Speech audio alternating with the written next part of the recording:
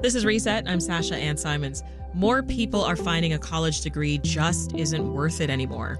Even though higher education has long been viewed as the key to achieving the American dream, the rising cost of college, unbearable student debt, and political debates over what to teach in classrooms are among the reasons that some have pointed to for why enrollment has dropped sharply in the last decade.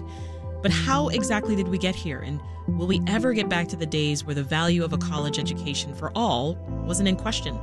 Joining us now is Paul Tough, author and contributing writer for New York Times Magazine, and author of a number of books on education, including The Inequality Machine, How College Divides Us. Hi, Paul. Welcome to the program.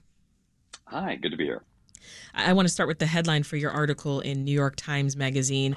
It says, Americans are losing faith in the value of college. Whose fault is that? How would you answer that question? Well, I don't think there's any one person or institution that can be blamed, but I think a lot of it goes back to the way that we pay for higher education in this country. So in lots of other countries around the world, and in this country, a generation or two ago, most public higher education was paid for by the public, and going to a good public institution was pretty cheap, sometimes free. And now that is not true. And the way that higher education has changed over that period has made it much riskier, much less of a safe bet. And that has had all sorts of implications for individual students and families as they make their decisions about college. Yeah. As you mentioned there, Americans, they've turned away from college at the same time that students in the rest of the world, it seems, and I'm thinking of countries like Canada and the UK and Japan, they've been flocking to campus, it sounds like. Yeah, over the past, so if you look at our sort of competitor developed nations, the OECD countries, since 2000, on average, they've increased their percentage of young adults who've graduated from college by about 20 percentage points. And in the United States, we're heading more or less in the opposite direction. Since 2015, we've actually lowered our number of undergraduates on campus by 2.5 million. So while these other countries are putting a lot of emphasis on getting students to go to college and to graduate, they really look at higher education as a public good, as a national goal. In this country, it's become much more of a sort of competitive free market where we all compete against each other for the most exclusive college seats. And the result is it's just created this system where not only fewer students are going to college, but a lot of those who are going are finding it really difficult and sometimes financially really painful. Yeah, that hits home for me, Paul. I went to high school in Canada, and I remember the overall push back then for a university education, right? It was everything. There was still a 13th grade when I was in high school, and that was specifically for kids who aspired to attend university. That's over, getting a diploma at a community college. And that was the majority of us. But now, fast forward, and I'm a mom raising teens in the U.S., and I'm trying to convince them that it's even worth their time and the investment to go to college. I have a junior now who's like, I don't know. I don't know if it's that important. I think a high school diploma is good. It's good enough. I sympathize. These are definitely anxious times for anyone with a junior. But the problem is, it would be nice to be able to tell your junior that, yeah, there are lots of other options, and that in fact there are lots of ways to make a decent living without some sort of post high school credential. But the statistics say that's just not true. One of the things that I think makes this question so confusing is that on average, a college degree is still really valuable. So that what economists call the college wage premium, how much more college graduates make than high school graduates, it's quite big. It's as big as it's ever been. On average, college graduates are making about 2/3 more than high school graduates. The problem is there's just now a lot of variability. So some college graduates are making out great. but some are not. Some and especially people who start college, borrow money and then don't graduate. They are doing exceptionally badly. So whereas in the past, or in Canada, I grew up in Canada as well, so I've spent a lot of time comparing the two countries. Yeah. So I don't know if this was your experience, but in Canada, going to college is not. It doesn't feel so high stakes. It's just sort of something you can kind of do. You're not spending that much money. It doesn't feel like your whole future is on the line. Right. And there's much less of a variation. Like there's a lot of quite good colleges. There aren't sort of a small handful of super duper ones, and then a lot of sort of so-so ones. And as a result, it just feels much less high stakes. Whereas here, it feels in the United States, it feels much more like if you play the game right, if everything goes your way, if you manage to graduate, and if you get into one of the most exclusive universities, and then if you manage to graduate without too much debt, you're in great shape. It feels like such other people, heavy competition here. And I think that's the word you used earlier, which is drastically different. But I want to talk more about this college wage premium, because I mean that's interesting, right? And it's kind of logically what we would think would happen is if you are a college graduate, your income is going to be greater than if you were just a high school graduate, the money that you're making after high school. But it seems the college wage premium has had the opposite effect, because it can tell you how much college graduates earn, but it's not taking into account like how much money they owe and how much they spent in the first place on schooling. Exactly. So the college wage premium just looks at income, and it's the number that really has held up. If you look at two individuals the same age, the same background, one that finished college and one that just stopped after high school, the one that finished college on average is going to be making quite a bit more.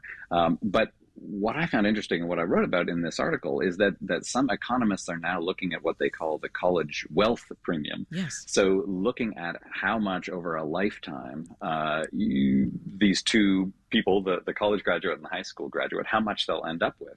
And what they found is that for a lot of younger graduates, so people who were born in the 1980s, sort of older millennials, that a lot of them are on track not to have any additional wealth beyond that of a high school graduate. And when they tried to figure out why that could be, they figured that a lot of it had to do with the rising cost of college, and especially the debt that a lot of graduates take on. And so even though they're making more money, they're spending so much of that money on, first of all, on tuition, and then on college debt, that they're not able to get ahead. And I think that's what a lot of American grads are finding these days, right? And especially younger ones. That's what my daughter was pointing to when she said, I'm fine with just my high school diploma that I'll get next year.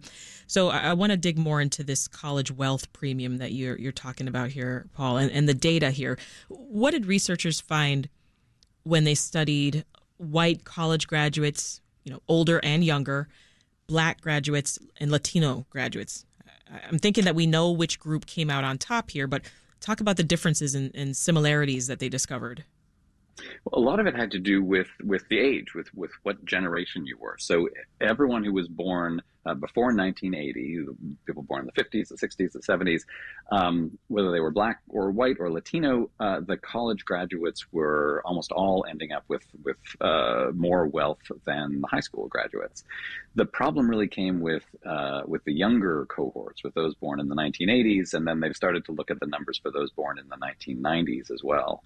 And it's a bit of a difficult calculation because they have to extrapolate, because these people are younger, they have to extrapolate over their lifetime using various regressions. But what they find is that for those younger groups, they are not amassing more wealth over their lifetimes, and that is even more pronounced for Black and Latino graduates than it is for white graduates. In fact, for Black graduates, it's those born in the 1970s and the 1980s for whom the wealth premium is disappearing. So they're on average not making more than high school graduate families. The other number that they found that I found really surprising was for those with postgraduate degrees, and these are supposed to be the things that really amp up your earnings, and they do. What's their fate, right? Are they making more money? Are they more successful? They are making more money, so their wage premium is more, but because the cost, especially I think of graduate degrees, that's gone up even faster than the cost of BAs. Oh yeah. But a lot of those people have so much debt that on average, the younger generations with postgraduate degrees, they are actually below the line. They're actually amassing less wealth than a high school graduate family. So we're seeing more students in turn take out loans, trying to get help to pay for this schooling. Exactly. And I think what those numbers show, as I sort of dug deeper into the economics research about this, it just showed this variability. So it doesn't mean that all of those young folks with master's degrees or doctoral degrees are going broke. Not at all. Some of them are doing great. But there's just much more variability.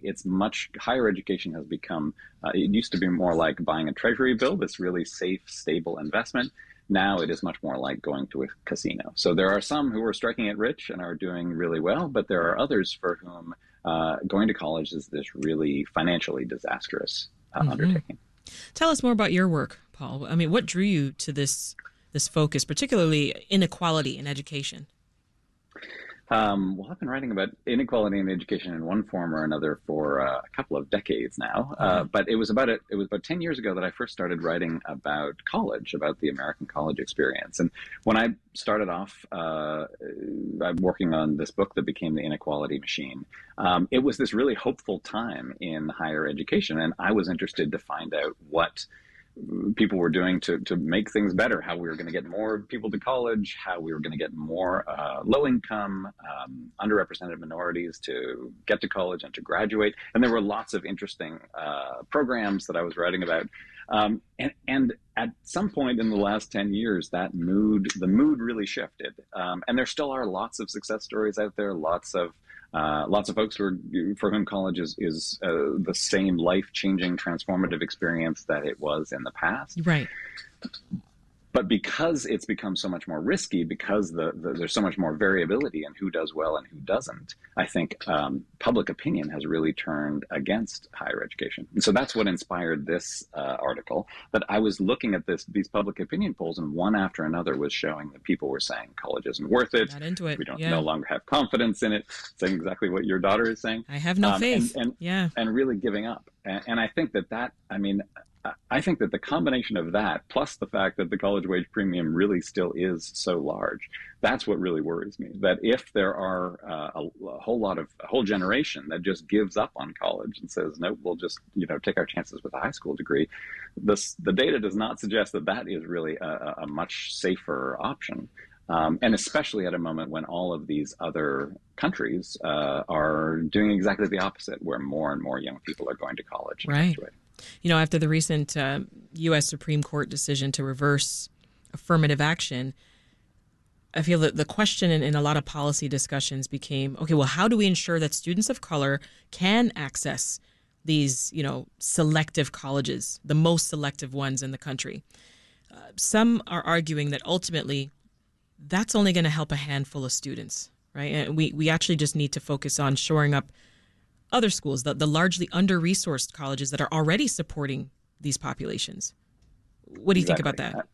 I think that's absolutely true. I mean, one of the strange things about the higher education landscape as a whole is when you look at high schools, each American high school, public high school, has about the same expenditure. There are certainly some variations in different states, but we've just decided, this is what it takes to educate a high school student. In this country, there's this huge variation where we have some schools, especially the most selective ones, that are spending hundreds of thousands of dollars a year on each of their students. And then we have lots of schools, especially those that are less selective, that are spending, a tenth of that amount. And the problem is that those schools that are spending less are the schools that low income and Black and Latino and rural students are going to disproportionately. And so in a way that we I think have done a much better job over the last few decades in leveling the playing field in high school, we've done the opposite in college. We say, okay, 18-year-olds, we've decided everyone should be equal. 19-year-olds, no, it's a free-for-all. Yeah. And who your parents are and how much you can pay and where you can get in, that determines what value of education you're going to get. And so, yeah, absolutely. Where we need to put our attention is not at the most selective colleges.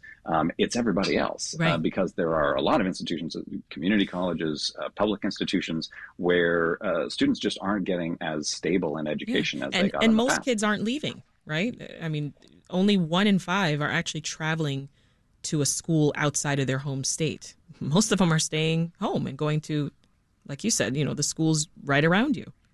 Right. And so I think for a lot of students, their experience is that there isn't a big difference between the last year of high school and the first year of college. There, you drive a little bit further to your local college instead of your local high school, Yeah. but it feels more or less the same. It's just that suddenly it's expensive. So Right. where high school had been, free and the whole community supports it, suddenly you're in this free market where you're expected to pay the bills, and the education you're getting is really, Right. it should just be a continuum. Like I think we've mostly decided our students do need more than just a 12th grade education to succeed. Right. And yet at age 18, we suddenly tell them, you're on your own. You figure it out. You got to figure out your entire life.